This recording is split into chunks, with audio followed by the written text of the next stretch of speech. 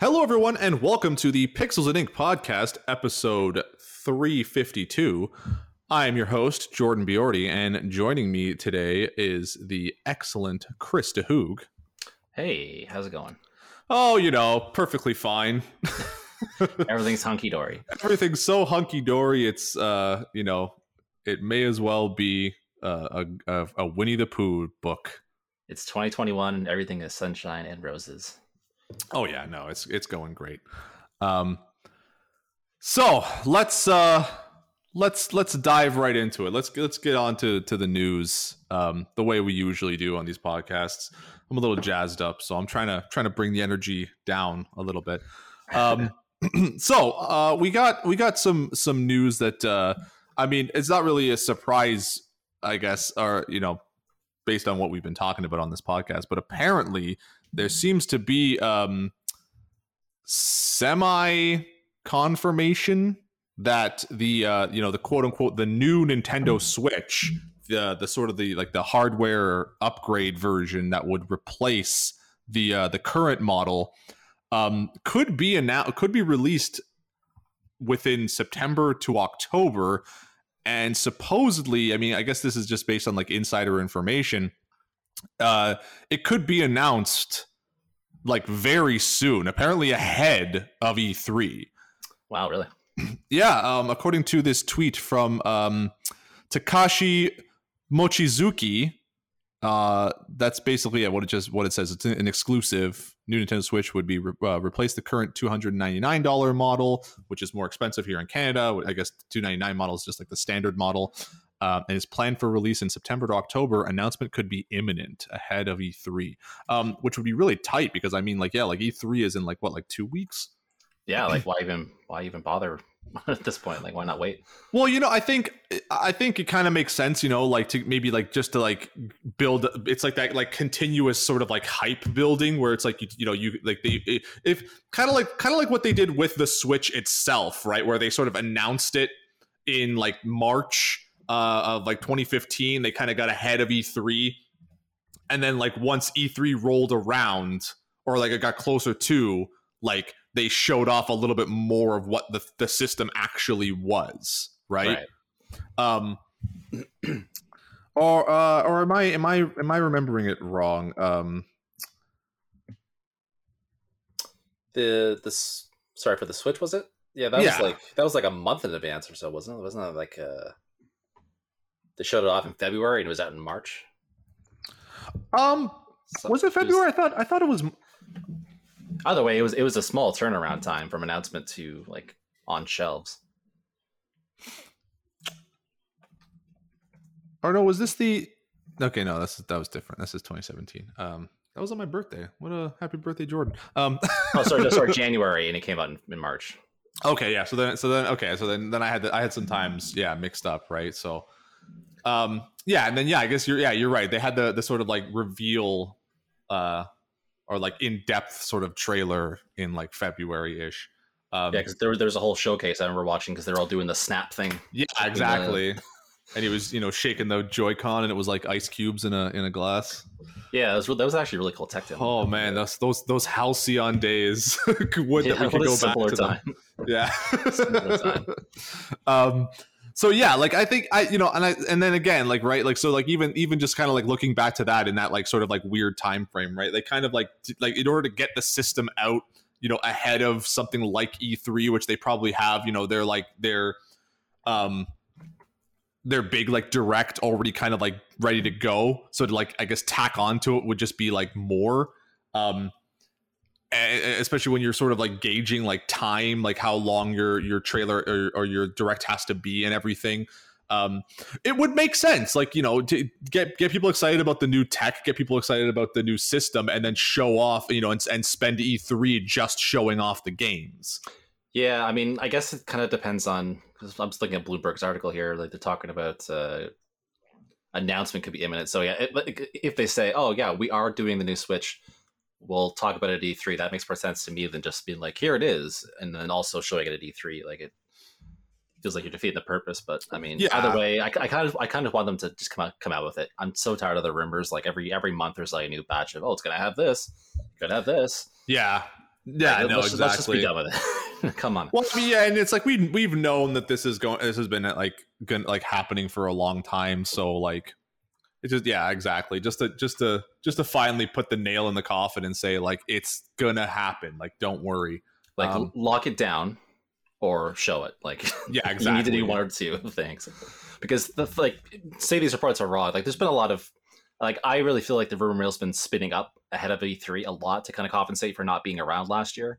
Because like there's a big Final Fantasy rumor about it being like a Souls like a new Souls type game coming, and it's just like I don't know, maybe let's not jump and like take this as like actual fact. Like I saw a lot of reactions saying like, oh, the next Final Fantasy is a Souls type game, whereas like this isn't confirmed yet. We're all still dealing in speculation, and everyone's talking like it's fact. Yeah, So if people are saying, oh, the Switch is gonna do this or that, it's gonna have this kind of AI upscaling, and it doesn't have that, and then people are gonna be mad because it wasn't what some random leaker said it was going to have. So you need to do some damage control there. yeah. Well, that's kind of what I mean. Where it's like it would be better to get ahead of it, to sort of get ahead of it, like for E3, right? Just to bring the system out and put those thoughts to bed, and then people can kind of just be more excited about the games that are going to get announced at E3, or definitely, or updated, I guess. Because E3 too is a whole like rumor mill of game stuff too, on behalf of Nintendo. I've seen a lot of people floating the idea that apparently like Animal Crossing is going to have a big like footing at E3. Like they're going to probably like show off like big update content and stuff. Like people are talking, like Zelda and the 35th of Zelda for E3. Like, isn't there a Pokemon like showcase happening like sometime this week too, or something they were talking about? But they announced the release dates for Brilliant Diamond and Shining Pearl, as well as Arceus Legends.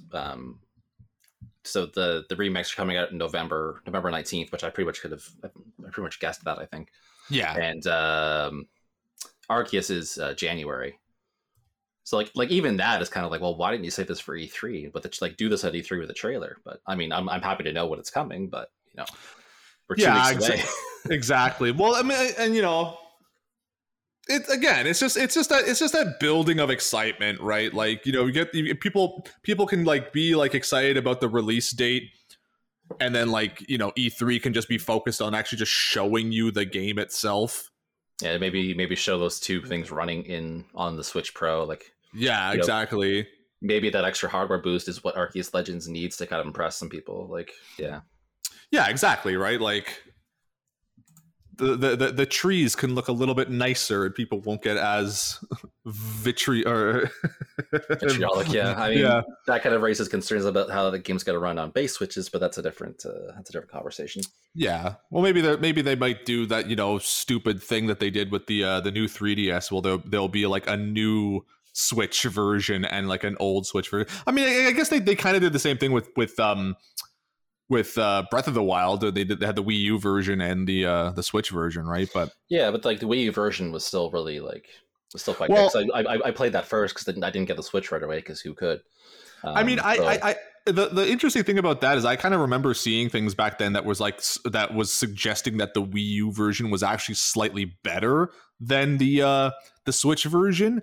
And it was like something that I wasn't wholly aware of, or at least I might have just forgotten about it, was that like the like Breath of the Wild was in development for the Wii U first. It was going to be a Wii U game before like the Switch happened. Yeah, like it's always kind of a question with these like cross-gen releases, like which one were they aiming for, and then which one got the port, like. Yeah. Well, because didn't the initial trailer for Breath of the Wild 2, I'm pretty sure, like when they first showed it off, like that was like the Switch hadn't even been like announced at that point when they showed that first like Zelda thing, right? So I think that like that was the idea, like that it was supposed to be a Wii U title, and it was like, I don't know, I think a lot of people were saying like it might be the thing that saved the Wii U at the time, but yeah, on its own, I think it might have at least bolstered it, maybe not saved it by that point, but yeah. But and like Twilight Princess was another case of that too, because it was on GameCube and Wii, and the one version has the correct handedness for Link, and the other one doesn't. Yeah. So exactly. These kind of things always pop up. especially it seems to be with Zelda. It seems to happen a lot where they're on the cusp Yeah, of generation. it's the life support game, right? It's quite likely going to happen with Breath of the Wild 2 as well. Like if everyone's, if they're, again, everyone expects them to show at 83. That's going to be another cross-generational thing if the Switch Pro is actually truly coming. So, yeah, I guess it does remain to be seen. But I mean, I'm excited. Well, I know you and I both want just to see Metroid, but Well, you know what? I'm willing to wait for Metroid because it's like no, and if you're not willing to wait for Metroid, here's the thing. We'll talk about this later on in the podcast in relation to something else that got announced and then didn't show up for a long time after. It's just that it's like I don't want to see Metroid until I know that it's like mostly finished and we will get it like within a year. Like I was really disappointed in Nintendo when they did that for the first time around because they were always so good. And they had been very good in the past like E3s about like just like showing games that were going to be like coming out with within a year, right? Mm-hmm, yeah. And I was like, all these people who talked about such and such company won E3, right? And I was just like, how? I was like, they announced were games that aren't going to be out for another 5 years. Like, how did they win E3? Like, Nintendo was the only company that showed up with actual gameplay and content and games that are going to be out like in a reasonable time. And it's in a reasonable time frame. Yeah, you know what I mean. Like they just all they did was play the Metroid theme and show a number 4, and everyone shit their pants. But it's just like we're still waiting on it. The whole game pretty much got scrapped and is being like redone from the ground up. So I don't understand. That's an extenuating circumstance, right? Like that was, I'm okay with how they handled that personally because yeah, sure. I'm not. It's happening, which is a start for anything Metroid.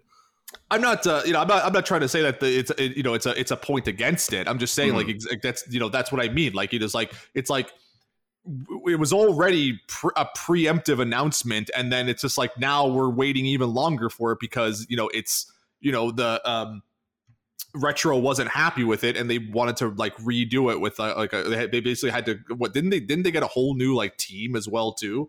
I believe so. Yeah, I think so. So I mean, scrapped everything at least.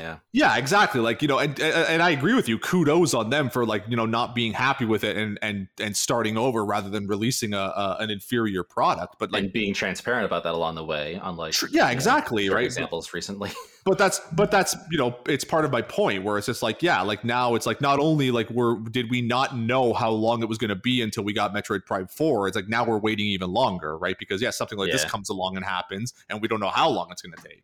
So it's just they did the same approach actually with Animal Crossing essentially because they showed us it was coming, and then when it was ready, which they would have done with Metroid, they showed it to us and said, hey, it's out in like 3 months. Yeah, exactly. And they at least but that's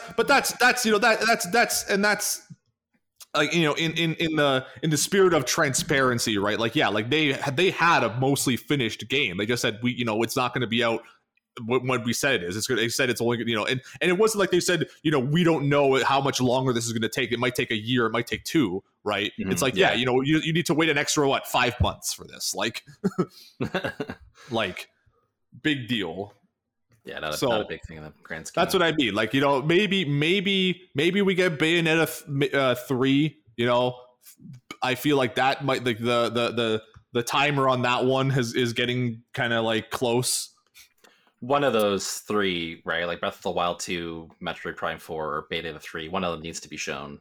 I honestly, I really do feel too that like Breath of the Wild 2 probably will get shown. I feel like they have to have something like like just because it is E3, right? Like if they're gonna have something, if they made an announcement like Breath of the Wild 2, just as a little like one more thing on a direct, and not have it show up at E3, like that's you're really missing the mark on that one. Well, that being said, too, if they are showing the Switch Pro as we're dubbing it, I mean, what else are they going to show running on it besides Breath of the Wild 2, right? Like it's a natural. It has to be the showpiece. unless they get some real like, you know, solid third party support, and you know they can bring like, I don't know, Call of Duty onto it, like just something. I don't know, just something. I just pulled the name out, just like, I don't know, something that's high performance. I think they would probably show something that exists already and how it's being improved, and then also something that's like been designed with the pro in mind. So that would be, you know, the Breath of the Wild 2 approach there. Yeah. Well, that's a problem too with a lot of these like ports on the Switch. Is just, this is like, it's like nobody either they're somewhat lazy, because it's just like, oh, we can take a, you know, an Xbox 360 game and put it on the Switch because, you know, that's similar good enough hardware, right? But it's never really like adapted very well, or like, you know, it's like downscaled in such a degree, because yeah, like this even the Switch now even really isn't as powerful as like an Xbox 360, relatively speaking, because it has to compensate for like handheld performance. Mm-hmm. Yeah, you know, like being able to show some like high quality ports on maybe superior hardware would would be, you know, at least something, right? Like if you could show me like I don't know, yeah, like, you know, Final Fantasy VII Remake running on a Switch Pro, I'd be like, okay, you know what, I'm impressed. That would be huge. Yeah, that would be humongous. Yeah, so that spun off into a weird E3 tangent when we were talking about a new Nintendo Switch. So well, you know, it's they go hand in hand. It's hand in hand. So yeah, I mean, hopefully, I'm excited. I mean, like, I really want to see, but I mean, like, not even just so much like addressing, like, you know, newer, better, like tech within the system itself, right? Like, you know, it's one of those things where, you know, you kind of want to see them address issues that exist on the Switch. Like if they're going to make a Switch Pro, like those Joy-Cons better be like top tier. Like I ain't messing around with no Joy-Con drift bull crap on a Switch Pro. I mean, yeah, that's one thing that Nintendo's very good for with these system revisions, right? Like if you look at the Game Boy Advance, putting in that, you know, the backlit screen and all that, you know, they have shown that they know what's up with the systems and what needs to be fixed. So that was the SP. Get it together. What did I say? You said Game Boy Advance. Well, yeah, the Game Boy Advance, the SP model, yeah. Well, the SP. I mean, the Game Boy Advance is just the Game Boy Advance. The Game Boy Advance is Game Boy Advance SP.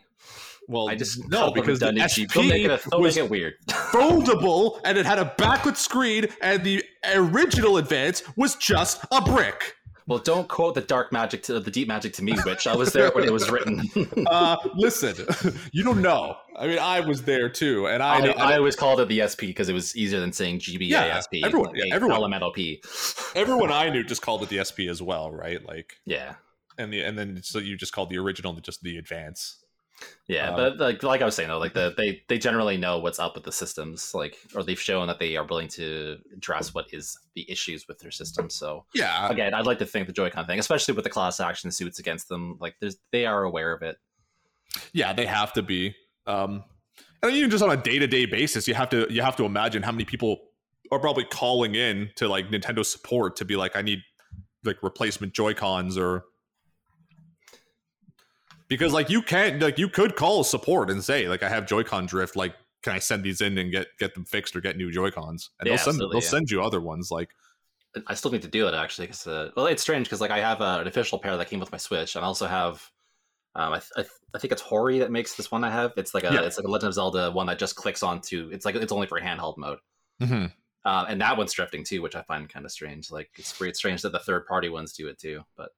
Yeah, it's a weird thing, and I like nobody's ever really been able to pinpoint what causes it. Like the thing that I remember the most people saying was that it was just like it's like something to do with the wireless component of the Joy-Con, and it's sort of like it's like Bluetooth technology sort of that like that affects I guess the transmission of like the stick between like the system itself, like the input. So like I remember people saying that, you know, if you just took a piece of like electromagnetic like sponge, like, you know, it's like stuff that they usually pack electronics in, and just sort of put that like in your Joy-Con, like it would completely eliminate the issue.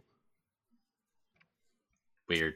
Yeah, like when I counter it, like say I boot up Animal Crossing and my villager starts like walking back into their house, essentially, like I just put the console in sleep really quick, turn it back on 5 seconds later, and it's usually corrected. Well, one of the things I did that I found like sort of worked was like just a little simple like DIY where if you take a little bit of like electrical contact cleaner and like spray it in the like there's sort of like there's like a lip, like a plastic lip where the stick is that you can kind of get under, and it shows like where like the stick like ball is. Right. If you spray a little like electrical contact cleaner on it, like typically it resolves the issue, I'll say, for a little while. I haven't noticed a lot of drift on my computers. Like I've noticed it here and there, but then like yeah, it's sort of like goes away. Right. Yeah. Like it's not always there.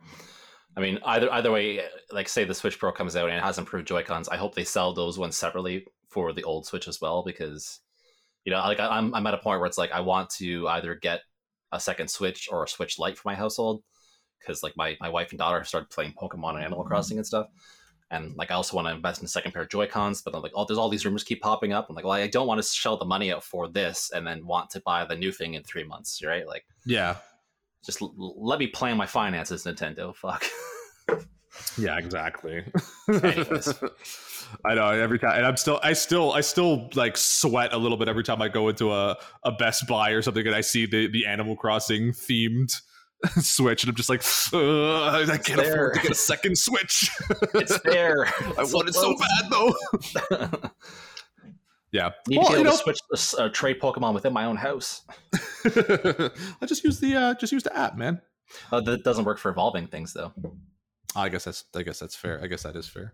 That's like I started playing a second game of Pokemon Sword so I could get the other version of Urshifu from the Isle of Armor DLC. Yeah, but what you could do is make a second profile. Yeah, that's what I've done. So I made the profile, started another save file, and then you can go into home from your main profile and like move stuff around between boxes. I mean, if you wanted to be really roundabout about it, you could just like put all your Pokemon in the Pokebank, delete your file, start over, get all the Pokemon that you couldn't get, move them into the box, and then just like put them all into like one file. Yeah, that's convoluted. It's doable. The point is, like, my wife was trying to plan her team, and like she wanted to use one of the ones that needs to trade to evolve. I said, well, actually, you can't fully evolve this one unless we get someone to do that, and you don't have Switch on your. Like we only have the one Switch online. Like we don't have the family plan or whatever. So like I have to trade it over, or just like whatever. I'll just use something else. So.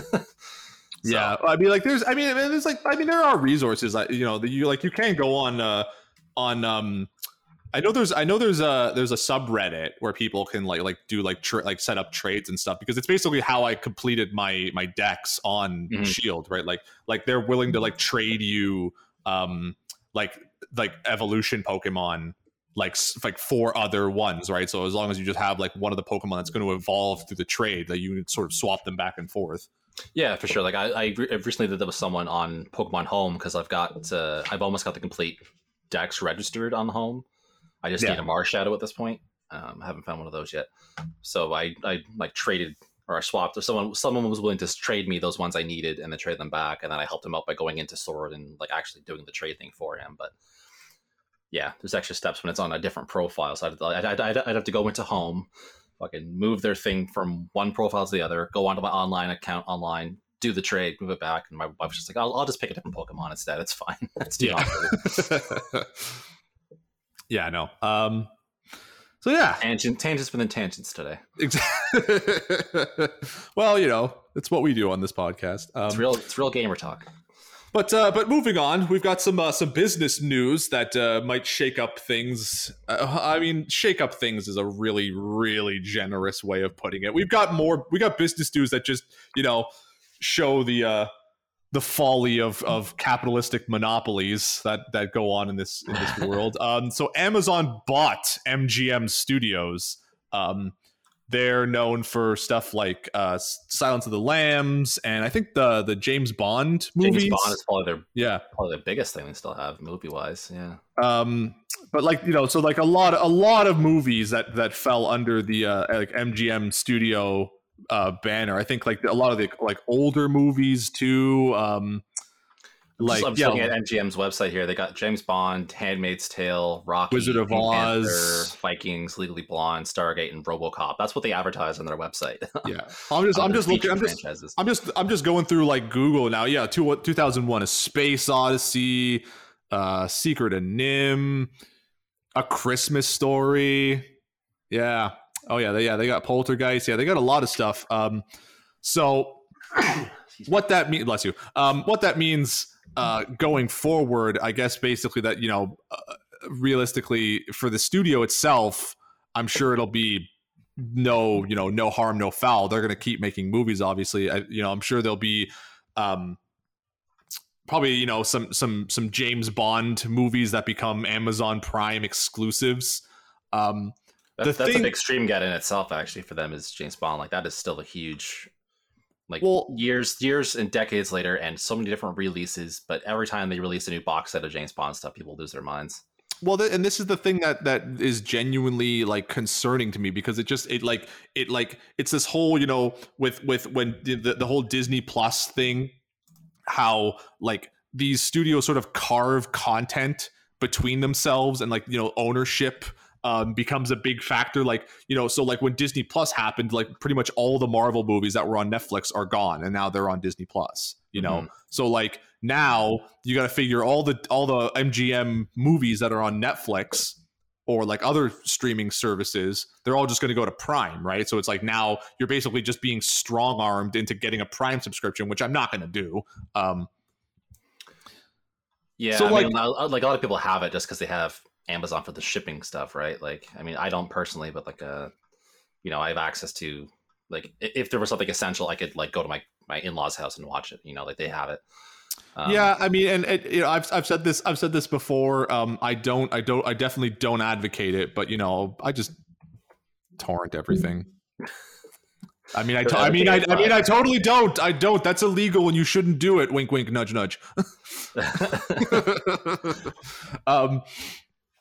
But yeah, like, you know what I mean? It's just like this, but like, and not to like, you know, just to kind of like join my point here, is that like, it's just like, this is the kind of stuff that I genuinely do think like increase, like, for as much as these companies, like, you know, bemoan the evils of piracy, it's like, you guys are kind of forcing our hands here. Like, it's like kind of like you said, I know a lot of people have Prime for like, you know, whatever reasons. I don't personally, because I don't order a lot of stuff online enough to justify getting a Prime subscription. But it's like, I'm not going to subscribe to Netflix and Prime and HBO Max and Disney Plus. Like, I'm not going to have like 19 different subscriptions just to watch, like, you know, the movies I want to watch. Like, absolutely, yeah. I mean, everyone has to draw a line somewhere. Like, no one's going to pay for 20 different services a month like it's going.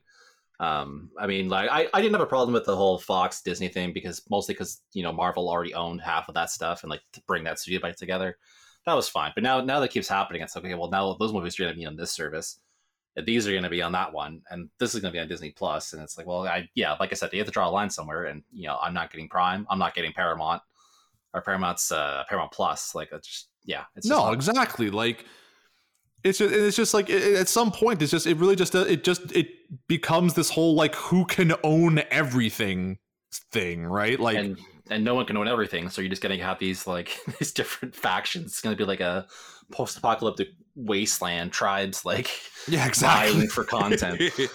I remember the day the Primes came. Yeah.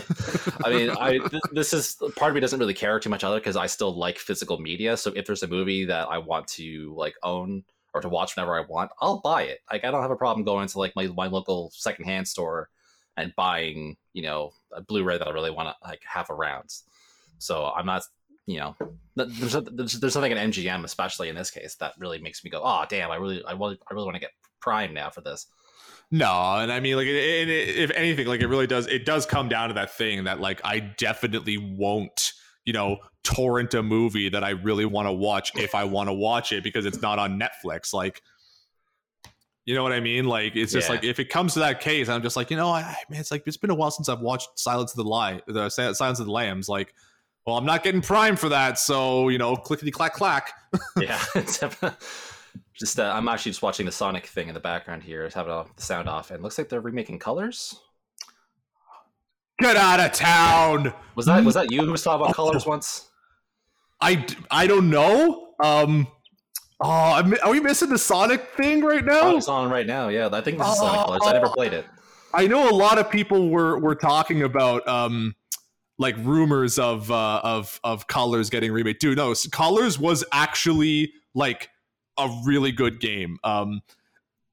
It's one of those things where like, people like to dunk on Sonic and 3D Sonic specifically. So there was a point in time that even though like good 3D Sonics were coming out, like people just wrote it off as like, oh, it's a 3D Sonic, so it's bad. Sonic Colors Ultimate. Yeah, there it is. Confirmed. Sorry. Oh, that's fucking awesome. September 7th.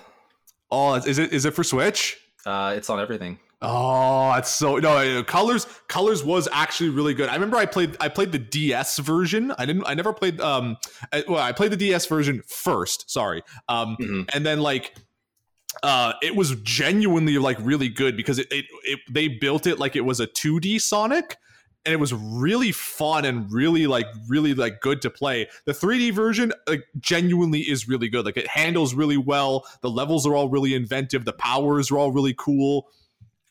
Yeah, no. There definitely were some bad Sonic 3D games. Like that's irrefutable. Like 100% there was and stuff. Yeah, but yeah, too much stuff got written off instantly. Like Adventure 2 was really good.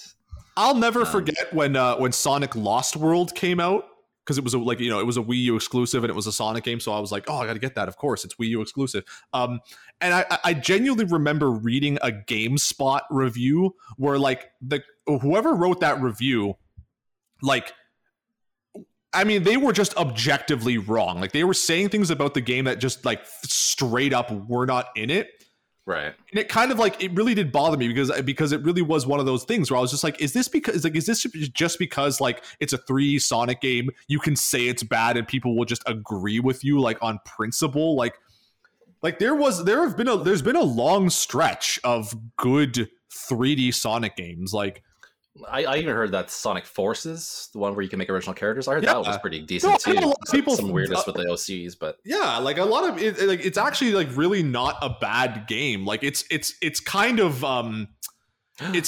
basic. But sorry, what? Sonic Origins. What? They're Sonic 2, Sonic 3, Sonic Knuckles, Sonic CD. All on one pack? Looks like it. Yeah, they just flashed those on the screen here. It looks like it's gonna be all three. That's cool and all, but like, that's everything. That's everything I need. Well, I mean, like there's been a lot of those, so like, I guess a new version like is to have that on the Switch is gonna be good for sure. Yeah, isn't that like Genesis Collection thing on the Switch too? I don't know, but does it have all those? Like Sonic CD is sometimes left off of things like that. Oh, I don't think Sonic. No, because that was Sonic CD, right? I think the Genesis like collection thing is just like it's just all the Genesis or most of the Genesis games, right? I know Sonic 1, 2, 3 and Knuckles are all on that thing. And usually Knuckles in the past has been, or like the Sonic and Knuckles add-on has like been, sometimes it's like an unlockable version. I think the GameCube one, I had that one, and I think you had to like separately unlock Sonic 3 and Knuckles. Like Sonic 3 was there, Sonic and Knuckles was there, but then the 3 and Knuckles, Knuckles were separate unlocks. You had to like beat the game, and then you could play as like Knuckles in Sonic 3. But I mean, like this is Sonic to me. Like all I also need is like Sonic Adventure 2 thrown in the mix, and like that's everything that I adore about Sonic. So yeah, exactly. Yeah, no, I agree with you on that one. It really just is one of those things where I was kind of like, I'd see it and I'd be like, well, that's neat, but it's just like, it's been done. Like a remake of Sonic Colors to me is far more exciting than just like another, yet another Sonic collection pack. And having both too is good. And you can play as like movie Sonic in Ultimate Colors. Come on, really? That's cool. I'm just sort of like poring over the The I really hope Ben Schwartz's voice is involved in that. That'd be fun. That would be cool. He was in he's in the new MODOK show. He plays MODOK's son. I watched the first episode last week, and as soon as he started talking, I was like, "That's Sonic." Oh wait, no, that's Ben Schwartz. Oh, is this Sonic Colors Rise of the Wisp? Is this a TV show? Looks like some kind of animated show. Oh, yeah. It looks so good. Yeah, definitely. Oh my god, the animation is so good. Mecha Sonic's in the mix. I love it. You know what? Obviously we can't really sit down and watch this thing, but if they end this thing by showing a trailer for Sonic 2, I'm gonna plot. Now, This is like the 30th anniversary right here. But let's try to get back on track here. Breaking news happens when breaking news happens. I guess that's true. Yeah, you heard it first. You heard it here first. This is live. This is live breaking news Sonic podcast. We should have been recording a video of this so we could get like the thumbnail, like the O-face thumbnail. Yeah. Whoa, yeah. What are we even doing? That's in every thumbnail. Yeah. What are we even doing? So I guess lastly in the news, one of the things I saw that I kind of wanted to talk about that was dumb was that they announced a sort of a Call of Duty. I don't know if it's for the mobile. Yeah, no, it's Call of Duty Mobile's doing like an 80s movie action star thing, and so Rambo is a playable character. And part of me feels like a game of like Call of Duty that really glorifies like war and combat and all that stuff. Having Rambo in it like genuinely misses the point of like what those movies were about. Like I know Rambo 2 or First Blood Part 2. Like, I mean, I guess Rambo 2 also. Like, you know, really kind of like people often lose the point. Because it is so like action intensive, but like Rambo, or at least, you know, First Blood, like it doesn't mince words on where that movie stands on like war and like the treatment of soldiers specifically after Vietnam, right? Like, so like I don't know, it just feels weird that you would put a character like Rambo in a game that's just all about like, yeah, murder, war is the best. Yeah, when did Call of Duty become Fortnite? I don't know. Like, I don't pay attention to Call of Duty because I just kind of tired of that whole series. But like, when did it become Fortnite? I mean, this is the mobile version, which I have heard is actually fairly good for like a mobile version. Like that actually does have like online multiplayer. Like online PvP for like a mobile first person shooter is actually pretty good. I've actually seen it in play. It is, and I'll admit, it is surprisingly competent for a mobile game. But it also is designed very much like a mobile game, right? So, I mean, you know, part of me gets it, but part of me also goes, I know, like it's sort of like a parody of itself, like what Rambo sort of turned into. But that's not even 100% true, because even Rambo 4 like was pretty gritty in like, and like pretty like you know, vicious, I want to say, in its depiction of like the brutality of combat, that like the extent that Rambo goes to. It's not like glorified, it's really portrayed in a way that just makes you go like, this guy has like genuinely just like lost it. Yeah. For me, all it is just, you know, the Fortnite character grab thing. That's one thing, you know, that's a bit of a cash grab capitalist thing. That's fine. That's Fortnite's whole market, you know, that's their thing. That Call of Duty is picking it up and doing this with Rambo, like that in itself is just like, well, you're not even trying. Like, you don't care about the character. No, you know, I mean, I'm not invested in Rambo myself, but I mean, like, you're just throwing stuff in to get people to buy loot boxes, and you're being pretty untransparent about it. Like, this is just and especially that, you know, it's an 80s action star. What I'm guessing is an event. Like, you know, I'm sure Rambo's just the first, right? Then they're probably going to put in, you know, Terminator. They're probably going to put in the Predator, Schwarzenegger. Well, like, I mean, who? Yeah, exactly. That one. To get to the chopper, Arnold. Yeah. What was his name again? It was wasn't it John something? Something John like Murdoch? No. Isn't his name always John in the movie? I feel like that's just the generic name he goes to. He was Dutch. That's right. He was Dutch. What the hell am I thinking of? I don't know. Just making up characters. But even at least Dutch from it would make more sense than friggin' Rambo.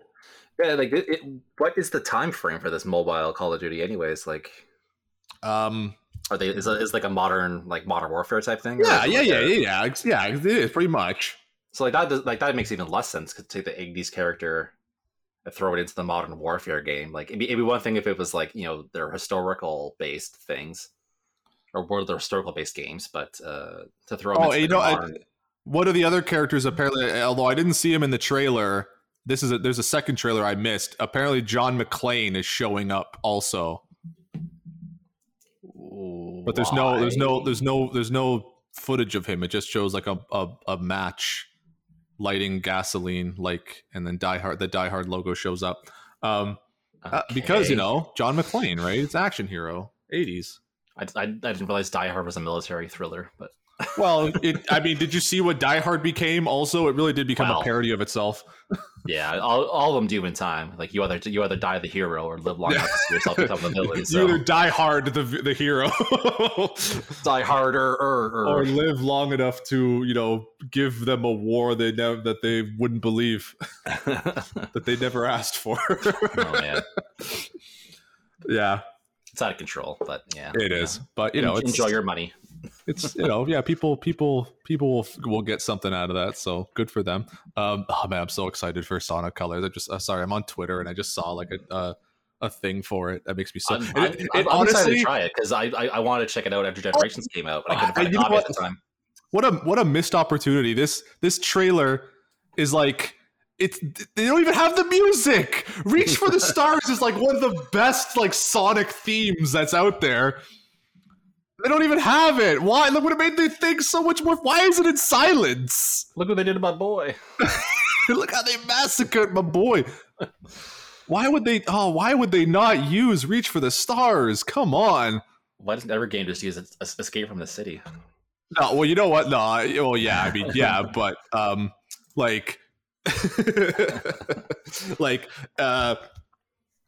what I mean. Like, a lot of the newer Sonics too had really good intro themes. Lost World had a lot of really great music behind it. Sonic Unleashed had a lot of really great music in a lot of their levels. I mean, shit. Say what you want about Sonic 06. It had a lot of cool songs in it too. Looks like they're doing another Sonic project next year. Just kind of like a vague tease, so that's kind of exciting. Yeah. Depending on what that's going to be, but Sonic CD was so good at the time. Like I had it on PC. Yeah, no, it really was. And just the sheer replayability of that, trying to get all the different versions of the stages and stuff, like the whole past, present, future thing. I'll never forget the first time I ever saw Sonic CD. One of my neighbors had a PC version of it, and I don't know if it was like a boot or something because it just didn't work. So this is I feel maybe this is one of the earliest creepypastas that ever existed.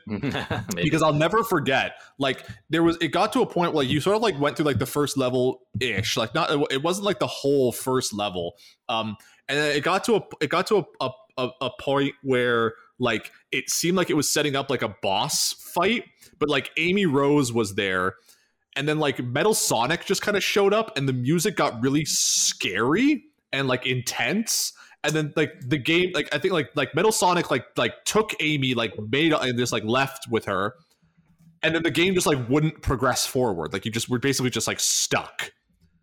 And I'll never ever forget that because I was just what is going on? And I remember the music was so it genuinely freaked me out to the point where I was like, okay, we need to turn this off. I do remember the music being strange. I think there was always a delay where you couldn't move, while the cutscene was playing. I don't know. But all I remember was the game would just lock at that point, and you just could not progress.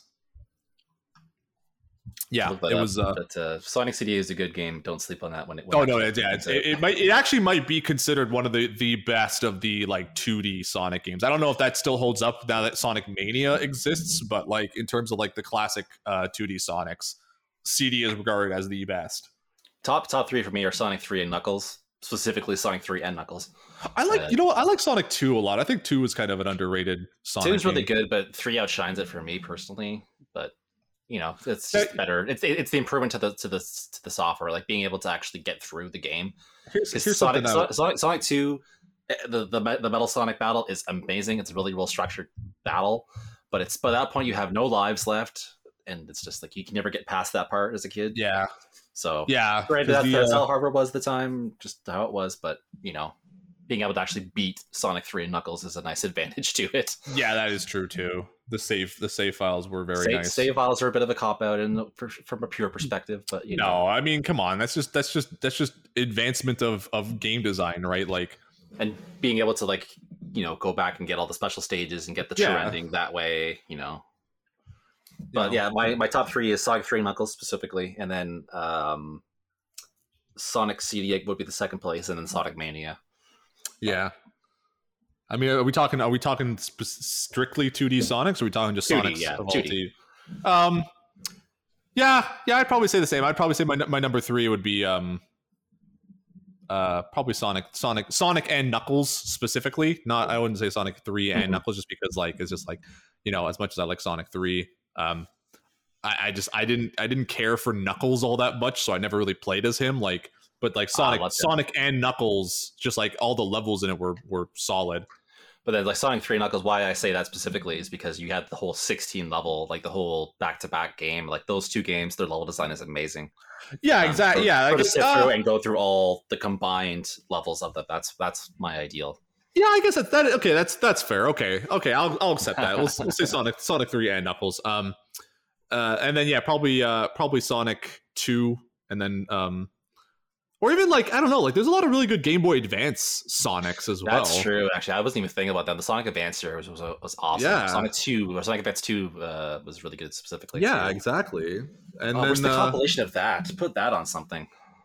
And then probably Sonic Mania. That's the real package we need, is a Sonic Advance trilogy or repackage. That'd be awesome.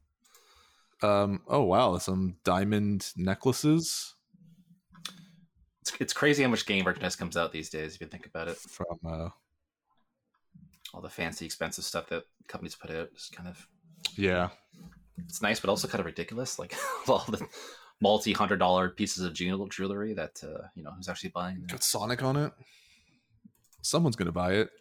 Bling bling. Who was that one rapper who got that? He was showcasing. I can't remember. He was showcasing. He had got this giant piece of Shenron bling.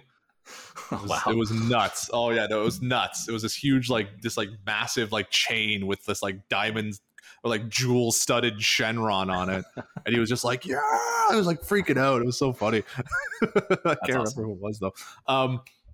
But anyway, moving on. So we got a little game talk here, and oh boy, it's been a ride with this one. So I played Biomutant, and I got to review that one. And gotta tell you, it's not a good game. It's particularly bad on console. I've seen a lot of people, flaming me in the comments oh, I played it with monolithic HAL 3000 and I didn't have any problems with it. And it's just I hopped on just Google today and I just typed in Biomutant console, and everyone's just the console versions are bad. That's the advantage of a PC, there comes a point where there are certain console exclusive things that will ruin a console version of a game. That's fair.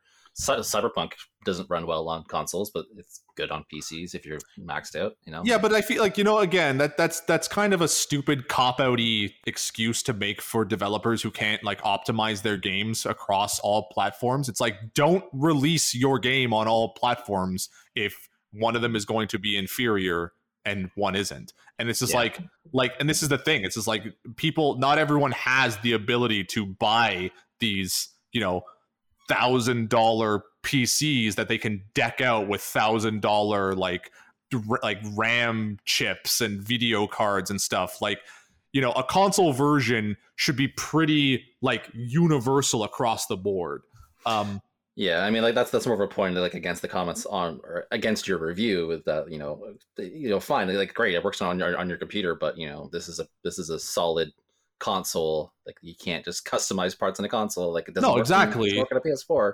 It's a Um, PS4 version, therefore. I mean, like, and I mean, just like aside from that, it's just a really bad game. Like it, like I don't understand it because yeah, like, and it's funny to me because like a little while ago, before it had come out, like I kind of remembered like seeing something. I think I went on to like the like terminals website that we go to like request like game keys and stuff. And Mhm. I saw like a little just like a little like post or something about like keeping an eye on Biomutant, and part of me like was kind of just like like whatever happened to that game. Like it kind of feels like they announced it and then like nobody said anything about it until like suddenly it's just like, oh, by the way, it's coming out like on this day. um and it wasn't just me. Like I saw even like Polygon was making jokes about that because they released an article that was like, Biomutant, remember that one? It's coming out this day. And I was like, okay, yeah. So it's not just me. Like everyone literally forgot about this game, which is weird because it seemed like it had a lot of hype behind it when it first came out.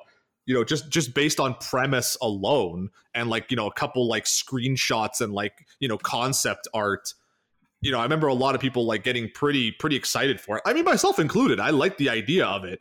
But yeah, no. What ended up on the disc was what I struggle to call an RPG. It's at and I said a lot of this in my review. Like it's at best an action game with RPG elements, but an RPG it is not. I mean, most things have RPG elements to them these days. If you have any kind of stat, you can call that an RPG element. Yeah, I suppose. That, Yeah, that term can be used very liberally. being able to level up and such. Levels But and skills do not an RPG make alone, but yeah, you can say it's they are elements, I suppose. yeah, no, it's just like, and it's just like it's so incredibly shallow. Like it boasts being this revolutionary game with like inventive new combat. It's not. It's like really just like basic baby's first third person combat with some gunplay mixed in. Like while I was playing it, like I was so dejected during the combat, I genuinely was just like, wow, move over, Devil May Cry. Like you got a new contestant for the best brawler out there. Like it's just, yeah, no, like it's just the combat's so like it's so monotonous. Like it's just a button masher. Like there's no thought behind it at all. And it's just like like down to like everything, like even like the narrative elements of it too. Like at first it sort of launches, it starts the game, and there's this like narrator who's sort of explaining everything, and that's like consistent throughout the game, right? That you're sort of joined by this narrator, and it almost feels like you're playing like Dungeons and Dragons, where you have this one person who's like describing everything, right? Mm-hmm, mm-hmm. But then that goes even further because the way like character like dialogue happens is like you'll start talking to a character, and for like a solid like 5 to 10 seconds it's just like followed by he tells you that you used to be his best friend and you have since lost your way, but he is glad to see you. And then like it's just like every fucking conversation is just wasting time, like with just nothing. Like I wouldn't have minded so much if they had just committed to the idea 100% and just been like, showed the two characters like just like silently conversing with the narrator, just explaining the way the conversation the whole time. Like, Yeah, fine, right? that's better. But like, yeah, just to waste your time with gibberish. And there's even an option to turn the gibberish, like the rate of gibberish down, which is completely worthless because even if you turn it down to like 1, there's still a pretty good chance that you're going to have to sit through the entirety of the gibberish. Why Yeah, why would you want to slow down the gibberish when you want to get through that faster? Well, it doesn't know. Not that it slows it down. It just like reduces how like long the characters like say it before the narrator comes in. Oh, gotcha. Yeah, but it's a crapshoot because that's what I mean. Like sometimes it's like a second, and then the narrator starts speaking. And sometimes it's like a solid like still like 5-10 seconds. They just play it in its entirety. So it's like. This is the thing that was pissing me off because it was like there were moments where I was trying to skip the gibberish, but because it was such a crapshoot, like I just end up skipping the narration because I'd press X at like the moment that the narrator started talking because I didn't know how long it was going to be until until he came in. And it's just like again, like it's so poorly like put together. Like nothing matters. Like there's a morality system for no reason. Like. Just because like it's just like nothing feels like anything you do has any like consequences. Like most of the morality system is tied to like the dialogue system, which again like is just worthless. It's like you can like choose like the good tribe because basically it's like the world is sort of like ending. There was a post-apocalypse. All the animals are now like anthropomorphic except for the ones who aren't. They're just like they just became like monsters. And there's a tree of life that's keeping the world together, but these giant monsters are eating away at the root, so you have to go like kill them. But in order to do that, you have to unite all the tribes, and to do that there's only one way. No matter if you pick the tribe that's like the guys who just want to like end the world and kill everything, or if you pick the good guys who want to like unite the tribes and make and keep the world alive. Like every uniting moment is just you storming into a tribe, killing whoever is like requires killing, and then either like talking to the leader to try and convince them to join you, or just killing them. Okay. So it's like you can't stealth into an area. You can't just like try to like dialogue your way through the whole encounter. Like it's just like go to a place, kill a bunch of guys, talk to the leader, wash, rinse, repeat. Like wow, that's not no, it's genuinely like just not interesting. Like it's genuinely poorly structured, right? Like, and even like why have the choice in the first place? Yeah, that's exactly like it becomes completely meaningless, right? So like whatever, a bad game is a bad game. That's fine. What has genuinely been infuriating to me is sort of like the response behind it. Seeing like on my review alone, but also like within like Twitter and stuff like that, like people are just really bending over backwards to defend this thing. Like and apparently like we're like I'm just this tremendous asshole because I had the balls to say that it's just like not good, and I just didn't I wasn't like Polygon or IGN that can't seem to find a review score lower than a 6, because even though they said everything I said, it was like still 6 out of 10. There's a little something for everyone. No, well, I mean, to me it sounds like a very generic kind of mediocre game, and that can be a 4 or a 6 to people, I suppose, benefit of the doubt. But yeah, I mean, I feel like, but I mean, like when you're saying that like the combat is monotonous and shallow and genuinely like not very, like doesn't really work a lot of times, like the way enemies telegraph their attacks like is so sort of unpredictable. Like none of the weapons feel like they have any weight behind them. Even if you use the giant 2-handed sword, it still just kind of like hits enemies with like no like visual feedback really, and it just like there's no like stagger or anything. Like it doesn't feel satisfying to use anything, right? Mm. Like there are just, it's just genuine bad game design, right? But like so many people are just like, no, you're wrong. Oh,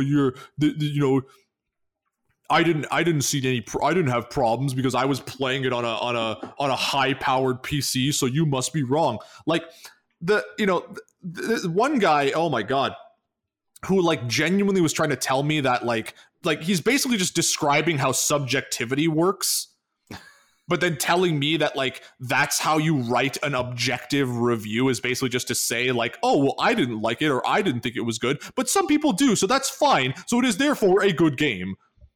Yeah, like I mean, it's like, you're not reviewing other people's thoughts. Yeah, that's not.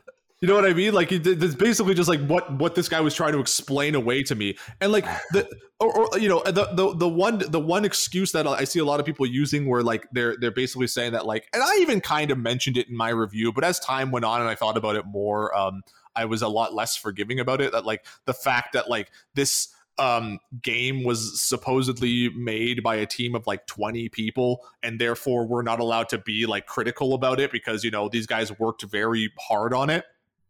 And I saw one guy on Twitter who said something to that effect that was like, you know, games that are made by small studios should be weighted differently than games that are made by like large ones because they need more support and this and that. And I responded to that tweet with basically by saying, and I feel this is very apt.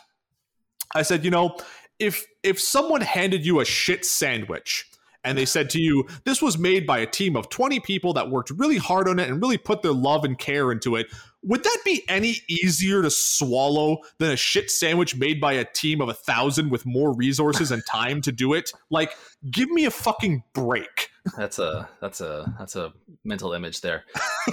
Like, yeah, I mean, this is the thing. Like, you rated this game a 4. You're not saying absolutely do not touch this game. You know? Oh no, like, I am.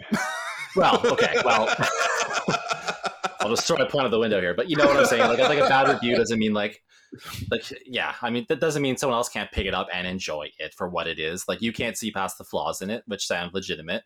But you know, that doesn't mean someone else can't have a bad can't have a good time with it. You know, like you're not physically or not personally assaulting the team that made it. You know, like. Well, and that's kind of my like part of what I was thinking about. It's just like it's like, you know what? Okay, if a team of 20 guys made this, fine. But it's just like, you know, this is to me what shows the folly of like these kinds of games, right? It's like if you have a team of 20 developers, maybe don't start with, you know, the giant, ambitious, open world, combat focused RPG that isn't going to turn out good just because of the limited manpower and resource that you have. You know, like, you know, people point to stuff like that and say, oh, well, you know, this was made by a small team, so it, you know, it should be like judged differently. It's like, no, you know, like Dust: An Elysian Tale was made by literally one person, and that guy spent 10 years of his life making a genuinely good video game, probably because he knew that if he made a piece of shit, it wouldn't be forgiven just because it was made by one guy. Yeah, I mean, like small teams can make great games and huge teams can make giant bombs, right? Like it's not. Yeah, but you have to work within your means. Like if you can't make a game like this, then don't try and don't release it on a hope and a prayer that people are going to be like, oh, well, you know, it was like these guys really tried their best and you can see where all the good parts are, but like it's like, but they just don't surface. It's like, yeah, well, you know what? Personally, I'm tired of playing games where it's like where I can see where the good stuff should have been. I want to play a fucking game where the good stuff just is.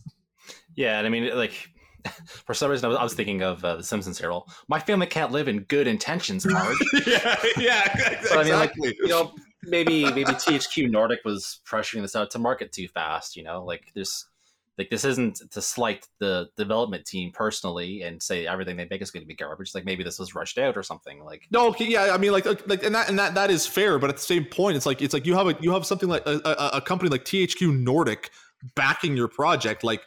Why didn't you have more time? Why didn't you have more resources to make this? Like, this isn't like just some like random indie studio that self-published. Like they had a big name behind them.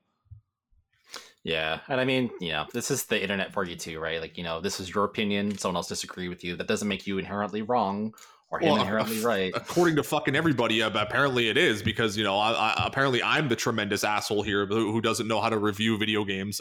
Yeah. But like, well, there is a range of scores on this one. Like, they got some high scores from some places, but it got some high scores, I guess, from people who I don't know. Like, have they never played a video game before? Like, I don't want to sound like those guys from BlizzCon, but it's just like, you know, when these guys play The Witcher 3, it's gonna blow their fucking minds. Like, yeah. See, this is sitting at a 62 currently on Metascore, Critic Score, and it's even got a 6.6 on the user score, which, you know, Well, I mean, I made the joke to myself that, like, you know, I mean, Yahtzee put out his review of it, and he basically, again, echoed almost everything I said. And I'm like, you know, once Donkey puts out his video about how bad this game is, then everybody will start to take it seriously. Until such a time, we're all apparently wrong. It's just this thing. I don't know. It was like, I was thinking about it yesterday. It was really like just like I was racking my brain, like why this game? Like, why this? Like, this isn't like, okay, like I can kind of understand a game like Cyberpunk that had this tremendous pedigree behind it, absolutely, you know, and so much hype behind it. And when it came out and was a giant pile of shit, you know, people were still like really willing to fold themselves into pretzels to try and like defend it. But like why this game? You know, like, why a game that, like, it came out completely, or no, it got announced, completely disappeared, like nobody was talking about it, and then all of a sudden it comes out and it's just like this revolutionary project that's apparently pushing the medium forward in such a way that I guess I myself will never understand. Like, to be totally honest, I didn't know what it was until the review code was out and you had snapped it up. Like, and just looking at the box, like, is this Rocket Raccoon the game? Okay. I mean, even I didn't really know what it was when it was like first sort of like even like when it was announced. Like, there was such little information about it. Like, just based on looks alone, I thought, okay, this is going to be some kind of like, I don't know, maybe like The Last of Us, but with like you know, anthropomorphic animals and stuff. Like, maybe this can be chalked up to like just a stale market right now. Like, this is the kind of time of year where there's not a lot of stuff to look forward to. So people are getting really defensive about it. I don't know. Try to rationalize. Part of me feels like it's just like they were so excited for it when it first got announced that they pre-ordered it right away, and now it's like that it's out. They know it's bad, but they don't want to have buyer's remorse about it because there's so little coming out right now. They have to just justify every purchase they make. there's a really strange tendency to do that. Yeah, like, to, instead of just being, oh, this game wasn't what I wanted it to be. Oh well, trade it in at EB. Like, they go instead. Like, it's just like fight for it.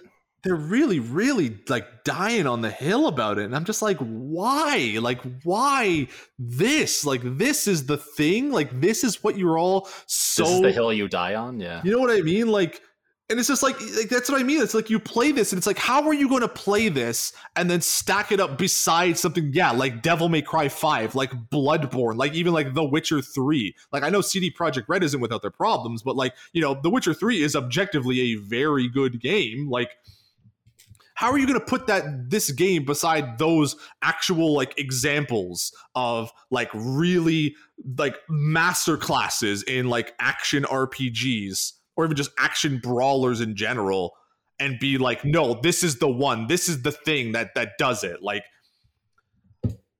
and it's like, oh my God. And it's like, I don't understand. It's like they didn't even do anything interesting with the fact that you are an animal. Like, you can't like use like animal senses to find things. You don't have like enhanced like vision or hearing like options or like, you know, anything that actually plays into the idea that you are an animal. You might as well just be a dude. Yeah, sounds kind of flawed like, conceptually. Don't get me wrong. I like a little like raccoon looking thing, you know, wearing jeans and chucks as much as the next guy, but like, and it's like, how can you ignore things like the way, you know, there was a way.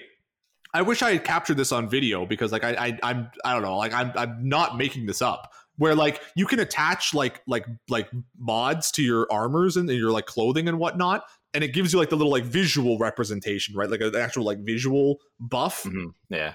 But like it literally sits like a solid like 2 inches off your character. So I tried to put like something on my pants that would make it kind of look like a little like knee pad, like a patch. And it just like floated off my character. And I thought maybe it was like a little glitch, like just in the menu screen itself. But then no, like I went into the game and there it is. It's just floating off my character. And I'm like, wow, that looks really stupid. I'm not putting buffs on my character because it's going to make my armor look ridiculous. Yeah, that's silly. Like, it just, like it was just so dumb. Like, you know, and it's just like, there's nothing to it. Like, there's no depth to it. Like, I don't have people who are defending, like, I don't know, like the combat or the progression. Like you can choose a class, but it's basically meaningless because all it does is just give you like a different like ability or like a different like perk. So like I chose the Saboteur, which like is the only class that can dual wield, but like you can still use every single weapon as long as you pick it up. You can just like unlock skills for it and such. So it's like, it's not like there are class specific weapons and like, you know, it like it makes you want to experiment a little bit. It's just like, it's all the same. Like there's just nothing to it. Even so, going so far to the point where like when and I said this in my review, like when I went to to join the tribe that was like the good guys, it literally straight up tells you this is like the first choice that you make in the game, and it straight up tells you that choosing that path will lock you into the like save the world like quest line. And you can like leave the tribe and go join a different tribe, like or like, you know, like at any point. But it, like when a game straight up says this is the, you know, the first decision that will basically lock you into a path, like how can you like experiment? How can you say this game has good narrative options? It has good dialogue options, you know, especially when BioShock, or not BioShock, Mass Effect literally just came out, and that's legit, or the remaster, sorry, just got released too. And it's like there's a set of games where like legitimately like every choice you make affects the ending you get in some way. Like, no, you get scored. You get scored on what you have or have not done. Yeah, like yeah, exactly. Or like, you know, it radically will alter the outcome of what you do. It doesn't just tell you choosing this will lock you into this path forever and ever now. Yeah, exactly. Yeah, you can walk the line a lot of ways. Yeah, I mean, you can fuck things up really bad in a lot of ways, right? Like if you are trying to go for a specific thing, like there is a very bad way to go through this games. Yeah, but it's just like, I don't know. It's just like it genuinely confuses me. Like I don't understand how people are so defensive about this. Yeah, must be the time, I'm guessing. But I mean, is it just because there's a animal character, like, and you're more willing to be like defensive towards, because it's like, oh look, it's an animal, you don't see that every day. But Jordan is small. is small. Is small to epic puppers. Oh my god, yeah. No, it was really eye-opening. I mean, I love the one guy who left a comment, and you know, because of our like the way our like comment like plugin works, it's like you can just like make your own username if you're posting anonymously, and he literally made his name Jordan Sucks. And I was like, that is some next level pettiness right there. I got you there. I have been vested. The coup d'etat. Yeah. He really showed me. You got the one guy who's like pointing out a grammar mistake, like, haha, owned. Like woof, yeah, you sure showed me, Mr. Grammar Fool. Like, internet comment sections terrible since 2002. Oh my god. But you know, it upsets me because it's just like it's not universal. And I know you didn't want me to do this, but I'm just like, I'm doing it. Like it you know, having looked around to other reviews that were similar to mine, even the one guy who actually gave it another like a 4 out of 10. Like nobody went after him as hard as they've been going after me. Like, is it honestly just because I wasn't like extra special nice to it and said like, you know, yeah, like, you know, didn't be like, you can see where the good stuff is, but unfortunately it's just too bad to be worth a play. Like, yeah, maybe it's something because I just came right out and said that this game just sucks. Like, sorry guys, I don't mince words. I'm tired of playing bullshit. Like, when you've been doing this for as long as I have, you know, you get to a point where when a game is just bullcrap, you're not going to fucking give it a cookie for trying, okay? Like, games have to stop trying. Games have to just start doing at this point. Like, RPG Gamer scored at 40 as well and said, despite some interesting ideas, BioBlink commits the cardinal sin of media. It's boring. Yeah, well, I mean, and that's what I'm saying. Like, called it. Yeah, like there's some, you know what I mean? Like, yeah, I can, if I wanted to be like, you know, yeah, extra special nice, I could say, yeah, there are some interesting ideas in here, but you know what? Interesting ideas does not a good game make. Like, my family can't live in good intentions, Marge. Yeah, like, you know, those good ideas have to be executed, right? Like, look back at No Man's Sky, right? No Man's Sky had a lot of good ideas, but I mean, it was objectively a bad game when it came out, and it got better. But like, it shouldn't be like every time a bad game with good ideas comes out that everyone could just point to No Man's Sky and be like, well, that game got good eventually, so maybe this game will get good eventually. It's like, no. No Man's Sky was supposed to be the warning to say, don't release games like this. No, we can't move forward as an industry if every game is trying to just slide in and then improve over time. Like that can't be the standard. Yeah. I'm actually a little surprised because I threw a little shade at Final Fantasy VII Remake at the start of my review, and you didn't have anything to say about it. I did not see that. Yeah, no. Well, I mean, I was just talking about how, like, because I've talked about it before, right? Games that sort of get announced like 10 years ahead of release and don't end up being as good as they are. Like, they'll never live up to the hype. That's fair. I mean, that was just. I mean, I kind of left that in just because I was hoping that you would like see it and get a little riled up about it. They definitely announced it too early. I feel like in some ways it lived up to the hype, but in a lot of other ways it didn't. Like I said, I've said in the past, I don't like the fact that it's episodic. I don't like a lot of the story stuff that it did. There are some things with combat that bother me. So I mean, it's not like it's a perfect game. Like, unlike that one's sitting at an 87 on Metacritic. So well, I mean, yeah, and you know what? Frankly, I would have, after now having played it, I would agree it deserves that score. It is a really well put together game. It's not perfect, but it's better than this piece of shit. It's everything I wanted it to be, but yeah. I mean, it's essentially everything I wanted it to be. I just, like I said, I really hate the fact that they spoiled the Sephiroth thing really, really early. And actually really made me smile about that too was that I was just in watching some Oni plays too. Like even Chris O'Neill said that too.